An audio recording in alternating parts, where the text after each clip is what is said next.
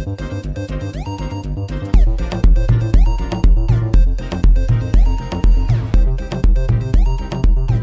everyone, we are Matt and Kevin, and welcome to the Believe in Overwatch League podcast on the Believe Podcast Network, the #1 podcast network for professionals.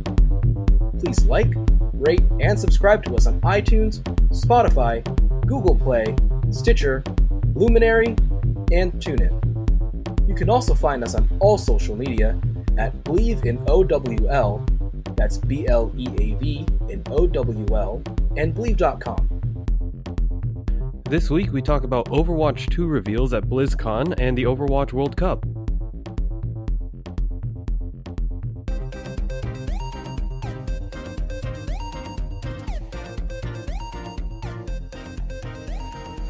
Welcome, everybody, to the second half, or if you're listening to this first, I guess the first half, of this week's Believe in Overwatch League podcast. And this is also our 10th week of casting, our 10th episodes. Happy anniversary to our little baby podcast.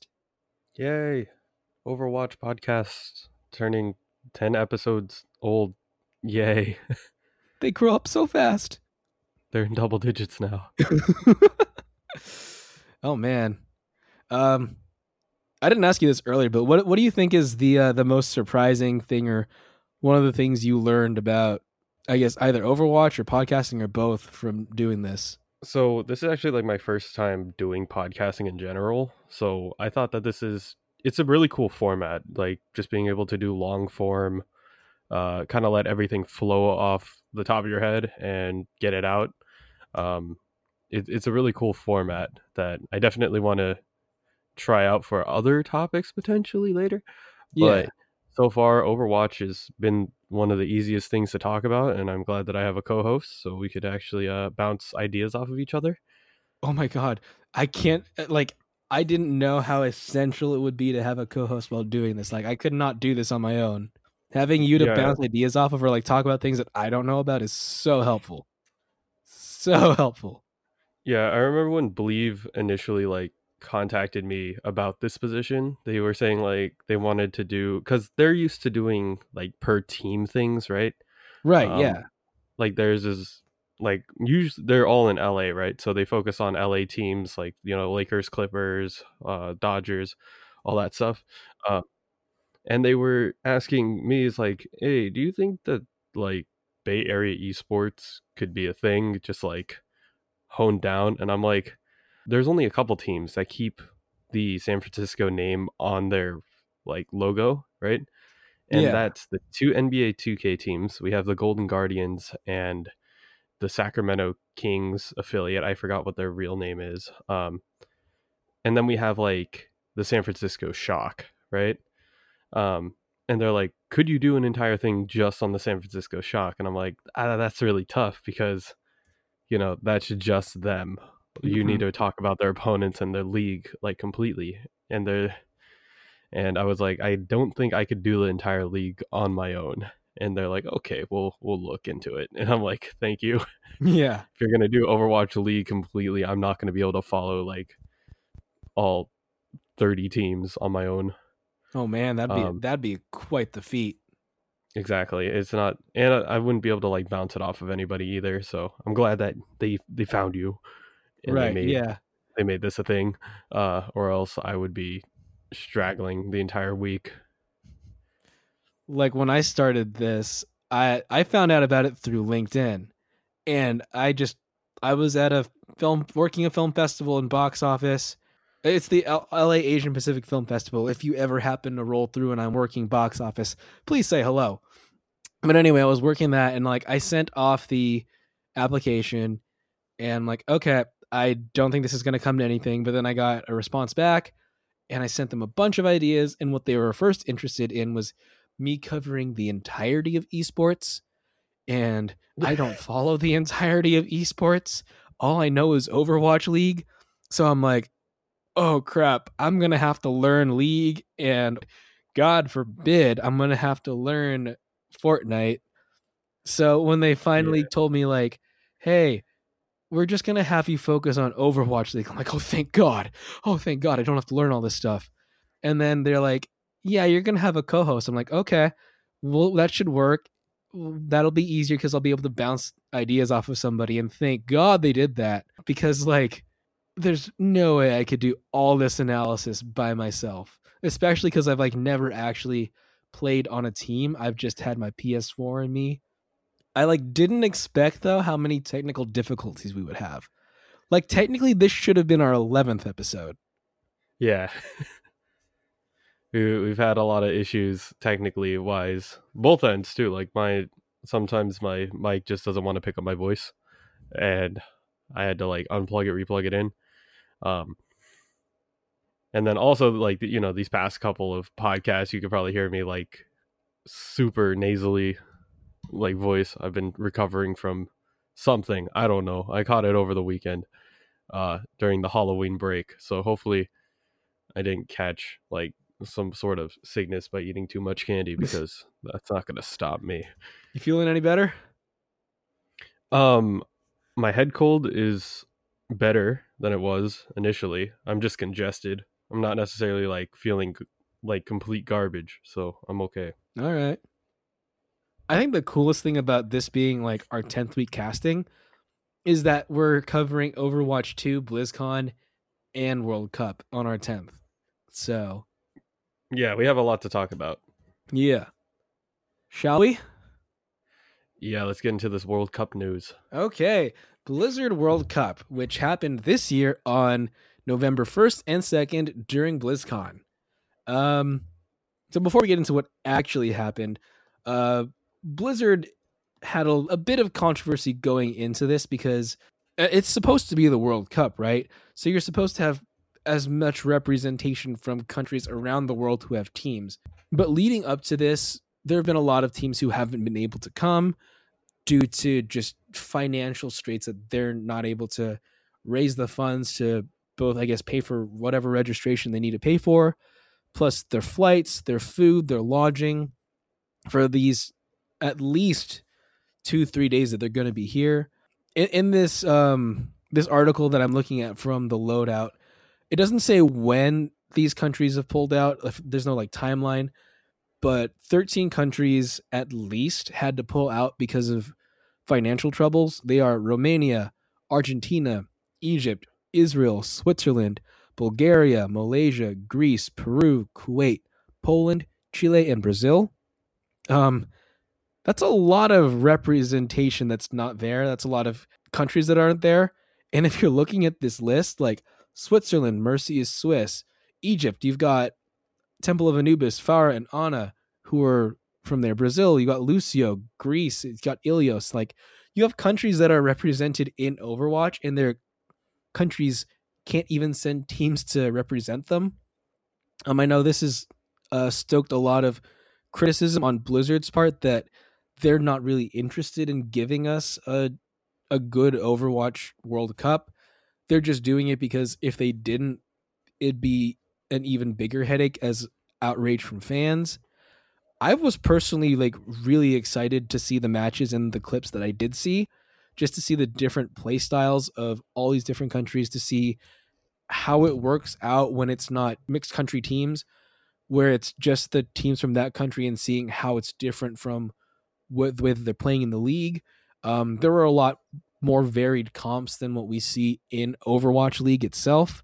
Like I saw a lot of Hanzos and Zens and different things that I haven't seen played professionally in a while. I had a lot of fun watching it, and I wish that there was a way for more support for these countries to come and play Overwatch for our enjoyment. Yeah, I feel like Blizzard could take a page out of Valve's book. I mean, they did with Overwatch 2 already. If you haven't seen that episode, go ahead and check that one out first. Yeah, another thing that they do that Valve does really well is crowdfund. And when they do crowdfunding for Dota 2 in particular, I'm taking their like flagship game here, for example. They make sure that they have the money to fly out the team and pay for their lodging and their stay and their transportation, like just the things that they desperately like need that they could actually provide. Food wise, they can go out and get whatever they need to get. But I mean, like, you'll probably have like a snack table at the event itself. I feel like Blizzard should be able to cover whatever teams they want to invite. If not, honestly, if you don't have enough space for these teams, just make the pool smaller. Just have only 16 teams that qualify and then fly those teams out. That way you don't have to worry about like cutting teams because they just weren't represented. You just make it so that the best teams you can provide for, and then they just play it out. Right. Correct me if I'm wrong. Also, like, were the group stages single elim? No, they were round robin. There were a couple of how can I describe it? Like, you have to play in your small group. I think you play 2 or 3 matches in your group stage. And then whoever has the best record gets the best seeding. So there was no single elim in this. It wasn't single elim. You played against, I think you played at least 2 games, maybe 3. And then your map record is what allowed you to move up or move down. Because I was reading, I didn't get to watch the group stages. I was busy, and there were also way too many to watch. But one of the criticisms that I did see was that it was like countries would come, they'd spend all this money, all this hassle to come, and then were eliminated really quickly. Not single stage, as you've just clarified, but even then, like 2-3 maps, and then what? You're kicked, or 2-3 rounds, and then you're kicked out after spending thousands of dollars. It's kind of disappointing for that team. I'm sorry I feel bad for them. Yeah, it was kind of disappointing to not be able to see all of that. Well, we did get to see all the group stages if you guys wanted to sit down and do that. But it's kind of sad that we didn't get to see them all perform on like the main stage. They all had to play kind of like in a private session, and then the best teams got to play on the main stage. It would have been cool to just see everybody play on the main stage at least once. I think with all the money that they paid, they definitely deserved some time on the main stage. Like, it's not cheap to fly an entire team out to America. Since I missed I saw some clips and highlights of the group stages, but since I think you saw more of it than I did, do you want to go over that? Yeah, there was a lot of teams that showed up, and I'm just going to go over like the main notes that we could take away from this. The main points that I wanted to make from the prelims is, first of all, we have the Overwatch League currently in the off season right now. So players who are on these teams are potentially being scouted out as well. So if anybody really caught your attention, you can probably see them being picked up by an Overwatch League team in the near future. This is why a lot of the contracts that are ending right now might not get picked up again. With that being said, the Netherlands did very well, and we weren't expecting a lot of people from the Netherlands to be really good, but they did end up upsetting teams like Finland and a lot of like really great teams. There was Facility did really well on his Pharah, and that's one thing that we usually don't get to see that well or that much, but I'm glad that they at least put on a show. Meanwhile, Canada, on the other hand, didn't have the greatest of showings this year. They didn't win a single match nor a single map during their Group B run, which is unfortunate. Yeah, them being a powerhouse, it was last year? They came in second last year. Yeah, it was not. It's kind of sad not to see them up here, at least giving the US a little bit of a headache there. But on the other hand, the USA did perfect in their matchup. Last year they got knocked out by the United Kingdom in the group stages, or they didn't make it that far, and the UK was the team that actually knocked them out. So during the group stages, they got their revenge on the United Kingdom, and they beat them 3-0. And then they ended up beating South Korea as well during the group stages. Now, this is South Korea team. It was still very strong. They've had that, we're the best team every year kind of mentality, but to have the US do that was kind of a precursor to what happened later. But definitely a good showing by the United States during the group stages. Meanwhile, in Group B, China did really, really well. It's because they have really good Overwatch League teammates playing together. They play a very interesting style. They used to be very slow and steady as a lot of teams were from China, but now they're being a little bit more aggressive because of Gu Shui and playing around the Winston pick. They're willing to be a little bit more aggressive. And then France was actually the first team to take out South Korea in the group stages, and that was with Soon on the Widowmaker. If you've seen Soon during any moment of these World Cups, the boy was popping off. There's a reason why he's still in the Overwatch League, and he's one of the scariest guys in the entire league. So it's a really quick recap of the group stage. If anything, I can see a couple of the players from the Netherlands being picked up for the Overwatch League, because most of the other players who are on the other teams are pretty much already secured. Also, another thing, Blizzard still has not addressed this. I don't know if they ever will, but it still drives me crazy.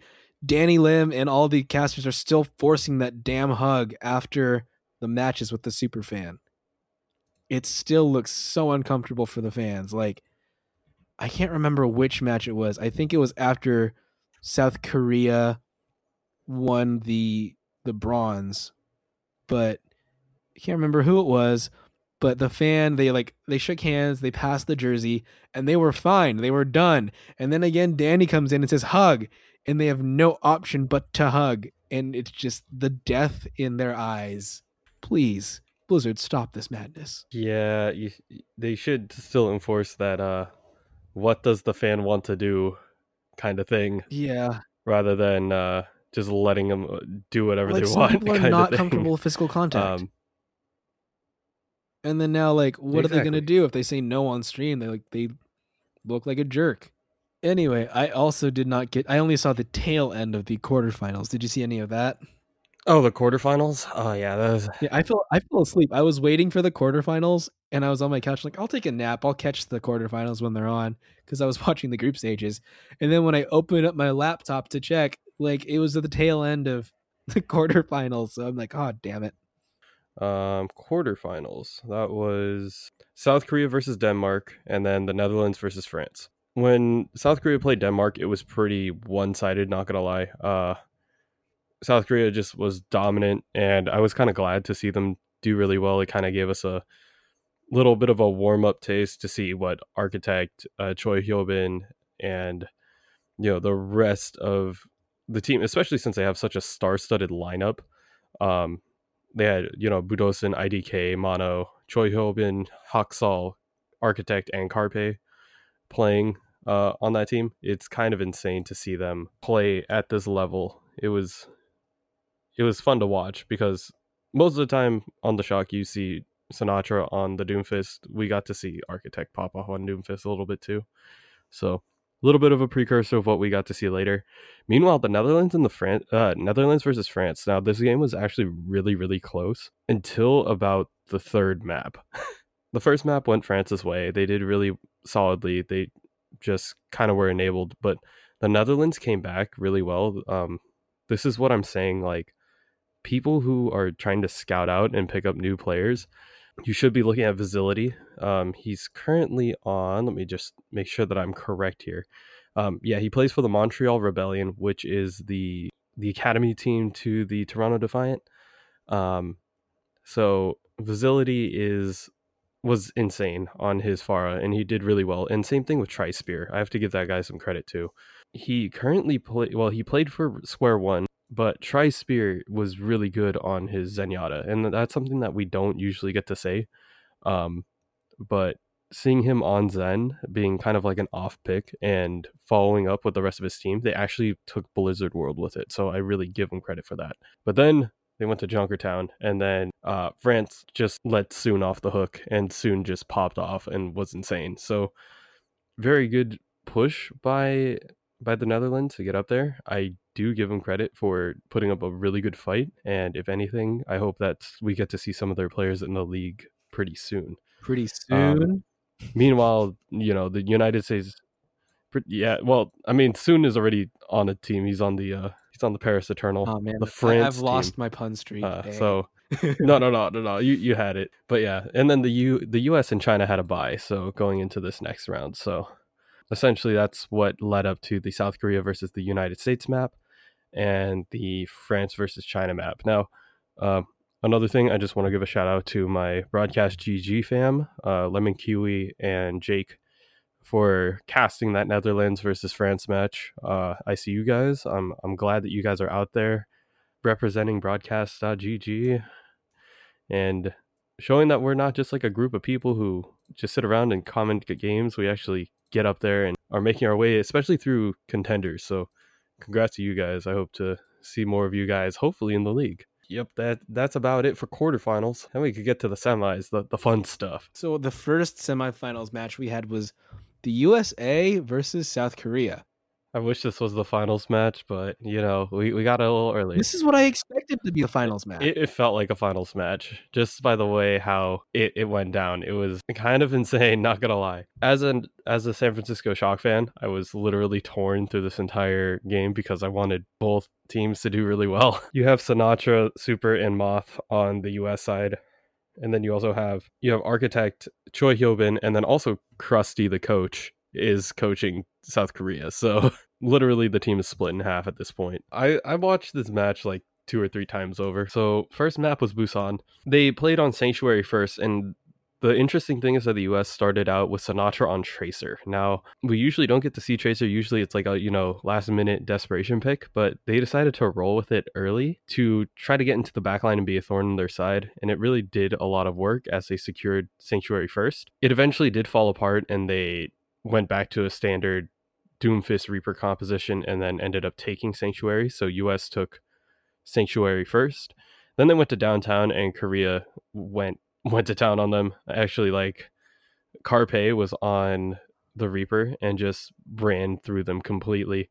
And then Choi Hyobin had a 3-man flux that was just able to keep them all off later down the line. But yeah, they end up taking downtown and they tied the map record 1-1. And then they went to Mecha Base. During Mecha Base, the US really couldn't break open the initial push. So they lost the point pretty quickly, and then Choi actually held off everybody with the 3-man flux to take Mecha Base, and then so South Korea actually went up to take map 1. I was like, you know what, that's the first map, Busan. It was in Korea's favor. Had to win. Like Busan. we kind of knew that was going to go that way. Map number 2 went to Hollywood. They had to win Busan. It was their home map, so you know what, we had to come back and win Hollywood. Hollywood was map 2. And this was pretty insane, actually. Sinatraa and Corey did a lot of work together. So Sinatraa was mainly on the Doomfist and Corey was on the Reaper this game. The initial push was opened up by Corey with a Death Blossom, and then later on they stopped South Korea at point 2 with a Death Blossom.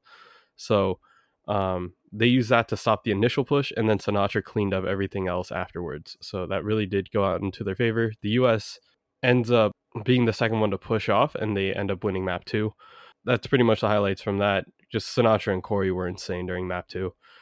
Map 3, Gibraltar, they both pushed all the way to the end, and Architect actually had to stop the momentum that US had on the first push. He gets like an excellent Death Blossom, but it doesn't stop him from getting all the way to the end. Meanwhile, South Korea pushes it all the way to the end with 2 minutes and 2 seconds left on the clock. 2 minutes and 2 seconds ends up becoming 3 minutes because they had to give, US a minute to work with. So the second push that the US had, they actually get like a Bastion setup and they just pirate ship their whole way through to checkpoint number 5. And it's really impressive the way how they played it. They played it very cleanly. And the only thing that stopped them was like a couple of really well-placed ultimates. And it stopped them from checkpoint number 5. South Korea is playing with 3 minutes and 2 seconds left on this clock. The US decide to hold up close. Now, how close are we talking? We're talking like at their spawn door close. Okay, so the US decides, if we can stall out this fight and force as many resources out of them as we can, as early as we can, we could guarantee that we stop them and not let them have any progress on the point. They end up surviving for like 2 minutes straight. They had to make South Korea use ultimates to wipe them off the point. And at that point, they came back at the very end and prevented them from getting point A by blowing a ton of ultimates during the second fight. So they hold them off on Gibraltar because the US held close. It's something that happened the year before. Team Finland was known for doing stuff like this, where they would just hold really close and burn time off the clock that way. So the US taking a page out of Team Finland's book and taking a win to take the map lead and the match lead. All right, map number 4 was Horizon Lunar Colony. This one was kind of weird, not gonna lie. South Korea pushes caps with a minute 11 left because Choi had an amazing flux on Sigma and ends up capping both points with a minute 11 left. US do the same thing with just a minute even, and that was really capitalized by Corey's 3-man Death Blossom that allowed them to push on through. During the second push, okay, so the score is already 2-2. The US do the Symmetra TP strat that we saw the San Francisco Shock pull off earlier in the year. When you do this strategy, the initial thing that you do is go straight to point. You all TP on, and then you hold in the back corner. That is just what all teams do.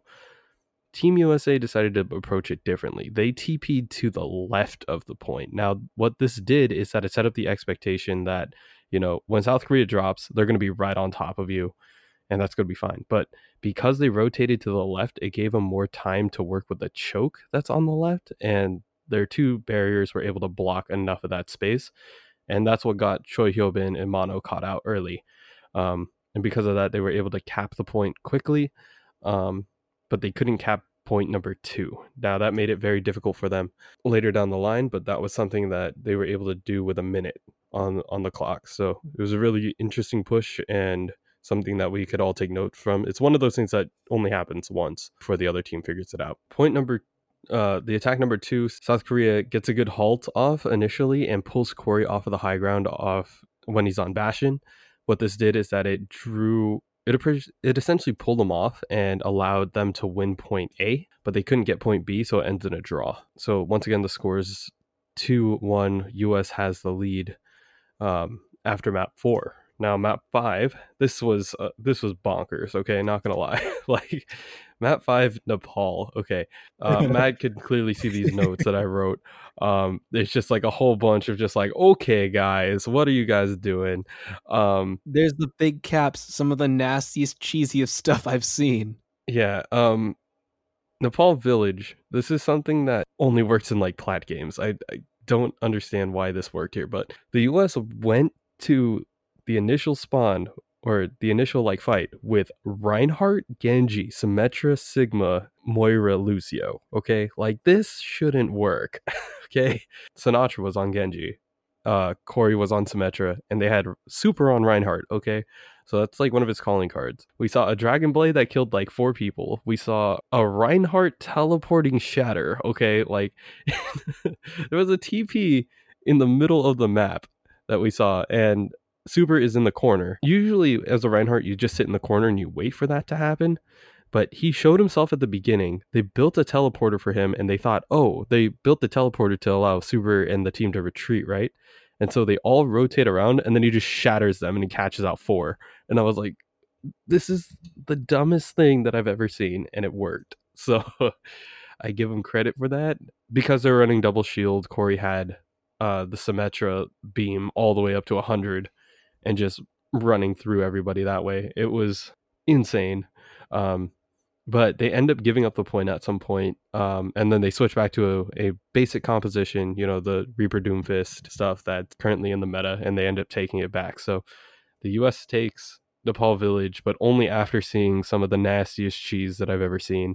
And if you're going to watch any match, that was probably the one to watch. And then they go to Shrine, and so the US already took the first map. US rolls out with a very standard composition this time. They end up winning the first point pretty quickly. They almost hold it down, but Architect comes out, and it's one of the highlight plays that you might see from literally any place that's doing Overwatch World Cup recaps. You see Architect go out and just straight up kill 5 on his own, and it's insane. And we're like, consider this is the guy who's playing behind Sinatra. Like this man literally destroys his counterpart in a matter of seconds and retakes the point single-handedly for South Korea. It did not hold up though. As we see, they ended up pushing back. Corey responds with a 3-man Death Blossom, and they push, and then we just see the celebrations start flying as the US takes the game 3-1. This is huge for, I wouldn't say just esports, well, not just for Overwatch in general, considering that South Korea has been the top every single year since the games come out, but it's also huge for like North American esports in general. We're no longer like the joke that's always behind Korea. We actually can say that we are the top now. My only thing from the tail end that I saw when I woke up from sleeping on my couch was that from what I saw, Korea had some good plays. They just couldn't seem to get the completion against the US, and they seemed to be operating on different ideas of what to do. They didn't seem to be operating on any coherent plan. Whereas with the US, they were clearly the more in sync team, which I think is what, from what I did see, is what got them the win. I think another thing that I want to point out is that Korea's team this year is kind of like a fresh face, if anything. Most of the players who were on last year's team weren't on this year's team. Meanwhile, for the US, we had repeat players. Yeah, we had it's mostly the same team. Space Sinatra, Raucus. The only difference was pretty much like Corey, Super, and Moth finally like getting some playtime in. So it was really interesting to see them rehash their entire team essentially for Korea, considering that they kind of had a go-to mechanism to make it work, and then they decided against running the same players that they had for the past few years. A few things that I was surprised Team Korea didn't pick up, like Jonak or Violet even. Like both of those guys have insane output numbers on their healers, and none of them were picked over IDK and Budosin. That's just coming from team numbers and league numbers that we've seen. So overall, this is probably like one of the most insane matches that I've seen in a while, the USA versus South Korea. So if you're going to watch any again, go ahead and watch that one. All right, so let's move on to the second part of our semifinals, which was China versus France. Okay, so the first map that we saw from China versus France was Busan. We started on the mecha base, and the story pretty much of Busan is France will take it early, and then China will come in, and it's a back and forth contest. For mecha base, we saw this happening, and China eventually was able to take it 100-99. Went to City Center, the downtown area. Again, France takes the early control, back and forth with China. Jinmu was really China's key in this point, but France was doing a good job of focusing Jinmu down so that China really didn't have an answer on how to push in. France takes this map, and then on Sanctuary, which was the really big map for me at this, or part of the map for this, France again got first take, a late contest from China to flip it in OT. China gets it. They're going back and forth. China gets it. And they get up to around the mid 90%. France has one last chance to fight this and contest. And holy crap, the contest from France, it was a lot of trickling in. It was a lot of the swapping onto heroes you'll know will get there fast. And somehow France was able to trickle it in against the whole 6 team of China and take that map. It's one of those maps that like you have to see to believe. I was just getting off of Bart. I went to the Academy of Art after the US versus Korea game. I was immediately hopping on Bart, but by the time I got off, I was like, I caught the end of this and I was like, what is France able to do right now? Like I saw the wick going down and I'm like, you know what, France isn't going to do anything. And then yeah, they just had the never say die attitude and pushed on through. For those of you who don't know what BART is, it's Bay Area Rapid Transit, right? It's not, you're not hopping on some dude named Bart and like riding his shoulders all the way. Oh no, yeah, for sure. He's about Uber driver. Yeah, Bay Area Rapid Transit. It's pretty garbage, but it got me to where I needed to go, so we're good. But yeah, anyway, like this was one of those times where like a lot of teams might just say, okay, they've got it, we'll just get them next time. No, Team France wanted this. They showed up, they took the point, and like you said, you had to see it to fully understand the insanity that was this last minute point flip into like 90+%. The next map was Hollywood. China attacked first. This was a lot of good of France holding at the chokes. France held at the choke for a very long time in the first point. Eventually, China was able to take the point, but France did a good job of essentially holding them at their spawn. Like, they burned a lot of time keeping the car at that first point that didn't even move towards the gate. China was able to eventually move France off of them, but they had to burn a lot of ults to do it. And even then, it wasn't even a clear, continuous, progressive push. France was able to push China back to their spawn a lot of the time. Unfortunately for France, that meant that they were kind of extended a little bit too far ahead, which hurt them in the long run, because when they did that, China was immediately able to use their regroup at the spawn to catch France out, eliminate them, and run back to the cart and push it until France would repeat the same process. Eventually, were able to push to point 3. Eileen and Jinmu pretty much were the stars of the show for China throughout this entire matchup. France attack, really uneventful. They couldn't even make a single tick progress. China full held them. If anything, this is just showing how strong China was, especially on Hollywood specifically.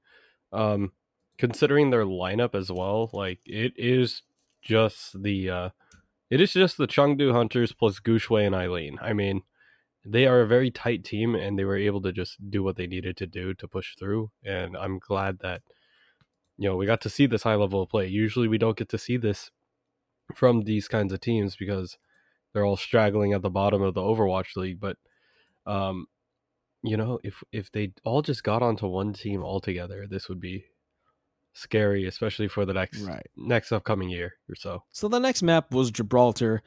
Essentially, it's the same thing that we saw in Hollywood. China was attacking first.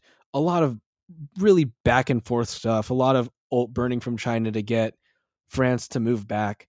I think the one notable thing that I had from this map was that FD God's placement of immortality fields on France's side was really key. That's what allowed France to stay alive for so long against a lot of China's ult assaults, is that FD God placed the immortality field exactly when he needed to, exactly in the spot where he needed to, where it wouldn't get taken out immediately, and it would allow his team to stay alive and eliminate the ulting Chinese players. And that's really the only thing that was notable about this map. Again, France tried pushing really early. They got a lot of early progress on point 1. There was a point where the casters were saying that this is the point where you should be swapping off of your attempted Bastion pirate ship comp. France didn't do that. They were still trying for the Amp Matrix stuff with the Bastion. Didn't work. France lost the point. So the next map was Horizon. Again, China attacked first. China did a dive comp, which we haven't seen dive comp in a while in normal Overwatch League. So it was cool watching to see how effective dive was against the bunker shield comping that France was doing. This is something that I want to point out specifically with Team China. They're very good at dive compositions because Gushui, he's one of the scariest main tanks that is willing to be aggressive in that style. So he made his name off of being a Winston main, but it was really cool to see him on Wrecking Ball as well, especially on Horizon Lunar Colony. It's one of those sleeper picks that now that Gushui has done it on Horizon Lunar Colony, whenever I pick it, people don't think I'm throwing the game. I actually kind of know what I'm doing with Hammond, and I really do appreciate that. He's proving to a lot of people that Hammond and Winston are pretty viable on Horizon, and it's not just because of the lore. Just because of the lore. Anyway, so China attack, they went dive comp and eventually did get that first point. Moving on to the second point, France did a really good job of their defense about switching up their strategy, switching up heroes when they need to. China wasn't really able to get any good solid pushes. Even with their ult burns throughout this map, France was able to defend very well so that they didn't get any value out of that ult burn. I think they only got... Did they even get a tick? on this second point? I don't believe they did. I don't think so. Okay. So no tick. China was only able to get that first point. Then came France's attack. France took that first point very quickly. China wasn't able to really do much. Flank around from France, and China was caught up top. A May wall up to block that little window, and that's pretty much free progress for France. They had 5 minutes and 12 seconds to take one tick on the second point. And for whatever reason, France could not do it. You had Jinmu barraging and rocketing and doing whatever Jinmu did. Plus, you had Eileen just running around with his Reaper as well. That was so much time. 5 minutes and 12 seconds, and they couldn't get a single tick. The last map we went to was Nepal. Started on Village. France actually didn't take the point first this time. China actually was the first one to take this point. China used their dive comp once again against France's double barrier. France really didn't have much of a response to what China was running. France flipped it to their favor at 82. China flipped it back at 72%. At this point, France tries to trickle in. No, doesn't do anything. China was able to hold very easily. Again, in Sanctum, China once again took control of the point first. Eileen was really key here over France on Reaper, just literally waltzing all over that team. China full capped without any peep of progress from France. China advances to the final round. My takeaways in this were France was really good at starting out with this, but they just lost momentum really, really fast. They were good at starting, but couldn't complete. Eileen and Jinmu had some really big plays, really good key kills, a lot of ability to catch out France when they really needed to be together, stopping pushes before they even started. A lot of really good team wipes from Jinmu. And then France had to go right from this back to back into that bronze medal match where Korea did win. Do you want to talk about the bronze medal match at all? I don't really think we need to. We don't have to go over it. I mean, it was pretty much straightforward. Korea is the only real contender, in my opinion, to go up against the US. And the fact that they brought it to a 3-1 with, us going the full distance of 5 maps, we kind of knew that like Korea was going to be coming in like full swinging. Even if it's just a bronze medal match, they're going to be fighting for every little scrap that they can get. They're going to walk away with something. Yeah, and against France, especially after they had to play, they played 5 maps against China, right? Yeah. After playing 5 maps against China, they had like a 15-minute break to regroup and then just go back out there and try to fight Korea. Like 15 minutes is nothing. It's not a lot of time to really regroup and figure out what you want to do. So, there wasn't really a lot to take away from this, other than the fact that Korea was well rested. They were ready to go. France had to go back to back. They put up a huge fight, especially showing, we're not to be messed with. Even if we're only fighting for bronze, we're not a team to be slept on. All right, so now we go into the grand final match of the Overwatch World Cup, and it was China versus the USA. This is where, for me, it started becoming very reminiscent of what we're used to seeing with the Overwatch League. A lot of the Reaper, Doomfist, Agents of S.H.I.E.L.D. meta that we saw, the standard picks. So first up was Ilios. First map was Lighthouse.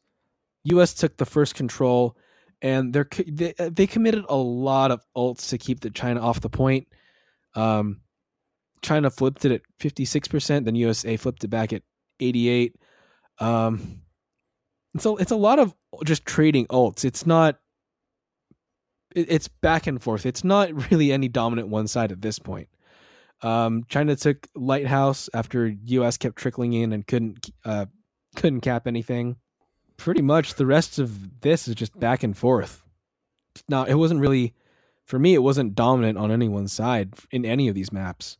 Yeah, it wasn't too one-sided, but considering that once again, China is playing with some great Overwatch League players, and same thing with the US.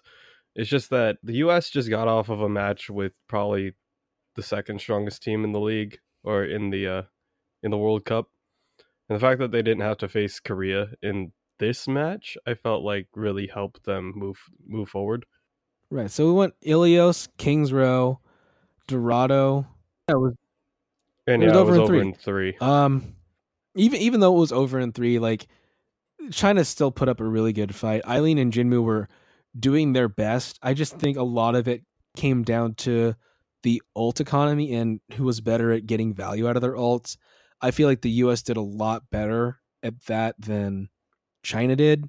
Once again, as you stated, it was pretty straightforward, cookie cutter, straight from Overwatch League to World Cup kind of deal. I do have to say that the US was playing with momentum here. Once they got that first win, usually they get a little more aggressive, and it really did pay off going into Kings Row and Dorado. They were just kind of rolling with a lot of momentum, and kind of figuring out how China works once again. Like, these guys are all used to playing against each other to a certain point. So if anything, I really have to give credit to the coaching staff for the US. They really did take their notes and figured out how China works, and really taking it to them, especially for this final. This year they let the fans decide who the MVP was, and no surprise that was our boy Sinatra, who said he thought it should have been Corey, which was funny. And they asked him, so does this mean that you are the best Overwatch player in the world? He said yes. I mean, results don't really lie. He's done some pretty amazing stuff this past year. And I'm glad that Sinatra actually pointed that out. I do agree that if it were up to people who were actually like really deep into the game, we would have given it to Corey. Corey really popped off on half of those games. Having Sinatra win this accolade means that not only is he the Overwatch League champion and the Overwatch League MVP, he's also the World Cup champion and the World Cup MVP. So he has a lot on his resume. There's a reason why the San Francisco Shock signed this kid even before he was eligible. This also proves Corey's on the Washington Justice. If the Justice build around Corey and make him great, like make a team that will help Corey become like the greatest player they can, they could easily be a contender next year. Like they were one of the first teams that took a win off of the Vancouver Titans. You really think that they're going to be slept on later down the line anyways? If you're looking for another team to cheer that's going to be the underdog, I would say look towards the Washington Justice in the near future. And I mean, with all the restructuring that the league teams are doing right now, we never know what's going to happen next year. Yeah, there's only a couple teams that are like, still set in stone, which is essentially like the San Francisco Shock, the Vancouver Titans, pretty much like locked in already. And then I think the Philadelphia Fusion are pretty much done as well. And then I believe I think the Hangzhou Spark are keeping their team too. So there might be a couple changes here and there, but everyone else is kind of scrambling around, picking up who they can, picking up who they want. So we'll see how that plays out. So overall thoughts on the Overwatch World Cup? I think that if you are a scouting agent, which I certainly am not, but if you are a team that could be looking for some players to potentially pick up in this next season, you'll be watching over these clips over and over again. You'll be looking at teams, you'll be looking at players whose contracts are either expiring or currently up in the air, and you want to take full advantage of what you can take. I hope to see some of these guys show up in the near future, especially in the Overwatch League. So hope that you guys were taking notes like Matt and I were. So many notes. Actually, since I was asleep for part of it and there was too much to take in, I actually took less notes than I normally do. Yeah, and my notes are pretty condensed. I just write up what I thought was important from the match. That's the sad part about being a color commentator. You only remember like the bigger parts. Right, yeah. But yeah, that's pretty much the big takeaways. If anything, I'm glad that the USA finally won this year. It was our year to do it, and we finally did it. We're no longer like the joke of esports. NA esports exists. So yeah, I'm glad that we could prove that on the Overwatch League stage, but that does also mean that we now have a target on our back, and now everybody else is going to be trying to go after us. So let's just hope that we can produce the same results next year and keep it going and see Overwatch 2 become the next one next year. Well, hopefully we do see an actual World Cup next year, considering all the rumors that Blizzard doesn't actually like having one. They just do it because they know we'd revolt if they didn't do it.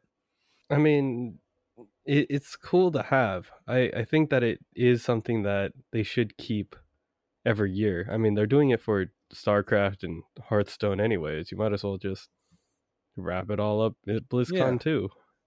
I mean, and also hopefully next year they find a way that they can include more teams, or I don't know. I think that having more teams and more countries play just improves the level and the strategies and the gameplay that we see. I just think it strengthens our community as a whole to have this event and to have as many different people as we can playing this game on a public stage. What was that? A spring on my mic. All right. We're all good. Okay. Well, with that, is there anything else that you wanted to say? Nope. I think that does it for Overwatch World Cup news. If anything, I'm just excited to see what happens in the off season. If any of these players get picked up or if players get shuffled around. We know that lots of players are getting shuffled around, but it's just a matter of where they land and if any other players decide to get picked up. I think this is a great opportunity to increase the diversity of the Overwatch League, as well as to pick up some female players and put them into the league so it's not just a boys club, so that the only female presence we see isn't just the casters and the hosts. And Geguri every once in a while. We haven't seen Geguri. Is she still alive? Does she still exist? Are they feeding her? I don't know. I hope so. Hope we get to see her later. I mean, if D.Va comes back into the meta, we know that we'll see her. That or Zarya comes back in the meta. It's just unfortunate that the heroes that she plays aren't in there. They're sadly also the heroes that I play. So yeah, that's the reason why I'm not climbing the ladder right now. I mean, I'm climbing the ladder because I know how to DPS Moira. That's it. That's why. But yeah, the Overwatch season is ending. By the time that this comes out, it's probably over. So just let us know how you guys did in your SR placements. Are you looking to group up with people next season, or are you just going to try to solo queue it again? Solo queue. I recommend teaming. But yeah, it's going to be interesting. Plus, we'll see if any of the new meta shifts come out and shake things up, or if this World Cup will allow players to play Zen again. All right. Thank you, everybody, for tuning into this week's episodes. If you haven't already taken a listen to our BlizzCon episode, please do that. And if you have, thank you very much. We appreciate it. Let us know if there's anything that you want us to cover, anything that you want us to look into while we're on the off season, so we're not scrambling around for content, because now that BlizzCon and Overwatch World Cup have happened, we're pretty sure that things are going to quiet down Overwatch-wise for a little bit. We will see you next week. Have a good week. Stay safe. And yeah, don't fall victim to all of the Christmas stuff that's already starting to happen. We still have a month before December, guys. Calm down. Yeah, guys. Calm down. Calm down. Wait, we can't celebrate the Christmas season until the Christmas event drops in Overwatch. Can we all just make an agreement to that? We still have Thanksgiving, guys. Wait till Thanksgiving. Wait till Black Friday. Yeah. Not now. Yeah. We had Christmas decorations in October in stores. I was parking my car from work today, and we're 4 days into November, and someone's already got their Christmas decorations up. I swear. Like, there's a house in my neighborhood that's already decorated. It's not okay. Yeah, guys, wait until we're all broke after Black Friday before you start putting up your lights and spending more money on your electric bill than you can on actual gifts. So, that's not calling out anybody in particular, but yeah, just save your money for Black Friday, because that's what I'm going to be spending all my money on, and then I get to be broke for another year. I'm going to be broke before that because Hamilton is coming to LA, and since I didn't blow more money on My Chemical Romance tickets, I'm blowing it on Hamilton. So there you go. I have a wish list already made of what I'm gonna buy on Black Friday, and it consists of just random stuff that I just want to make sure if it's on sale, I'm buying it. If not, I'm asking for it for Christmas. That's just like the 1-2 backup plan, you know. For Black Friday, I'm probably gonna get the new Star Wars game, hopefully. I need to get a new PS4 controller because for some reason, my buttons are like frozen, and like you'll have to press real hard to make them like push, and then they'll click. My sister won't admit it, but I think it happened when she was watching The Flash on my Netflix. She's in the next room, so I'm hoping she doesn't hear this. Anyway, yeah, thanks for tuning in. Drop us a line if there's anything you want us to cover, and we will see you next week. Yep, see ya. Next week, we discuss the off-season moves in the Overwatch League, as well as bring on a special guest. Thanks for listening to this week's episode. Like what you hear? Please like, rate, and subscribe to us on iTunes, Spotify, Google Play, Stitcher, Luminary, and TuneIn. And follow us on all social media at Believe in OWL. That's BLEAV in OWL. If you have any comments or questions, feel free to send us an email at believeinowl@gmail.com. Interested in advertising with the show? Please contact our network at believe.com. Thanks for tuning in, and see you next week.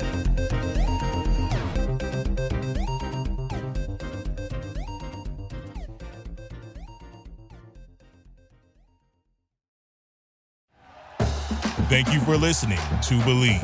You can show support to your host by subscribing to the show and giving us a 5-star rating on your preferred platform. Check us out at Believe.com and search for BLEAV on YouTube. Save big money on your outdoor project now at Menards. We have everything you need to keep your outdoor power equipment running smooth, so you can keep that lawn in tip-top shape or enjoy some time on your boat. Right now, all FVP, lawn and garden, and marine batteries are on sale through May 5th. Check out our entire selection of FVP batteries today and view our weekly flyer on Menards.com for more great deals. Save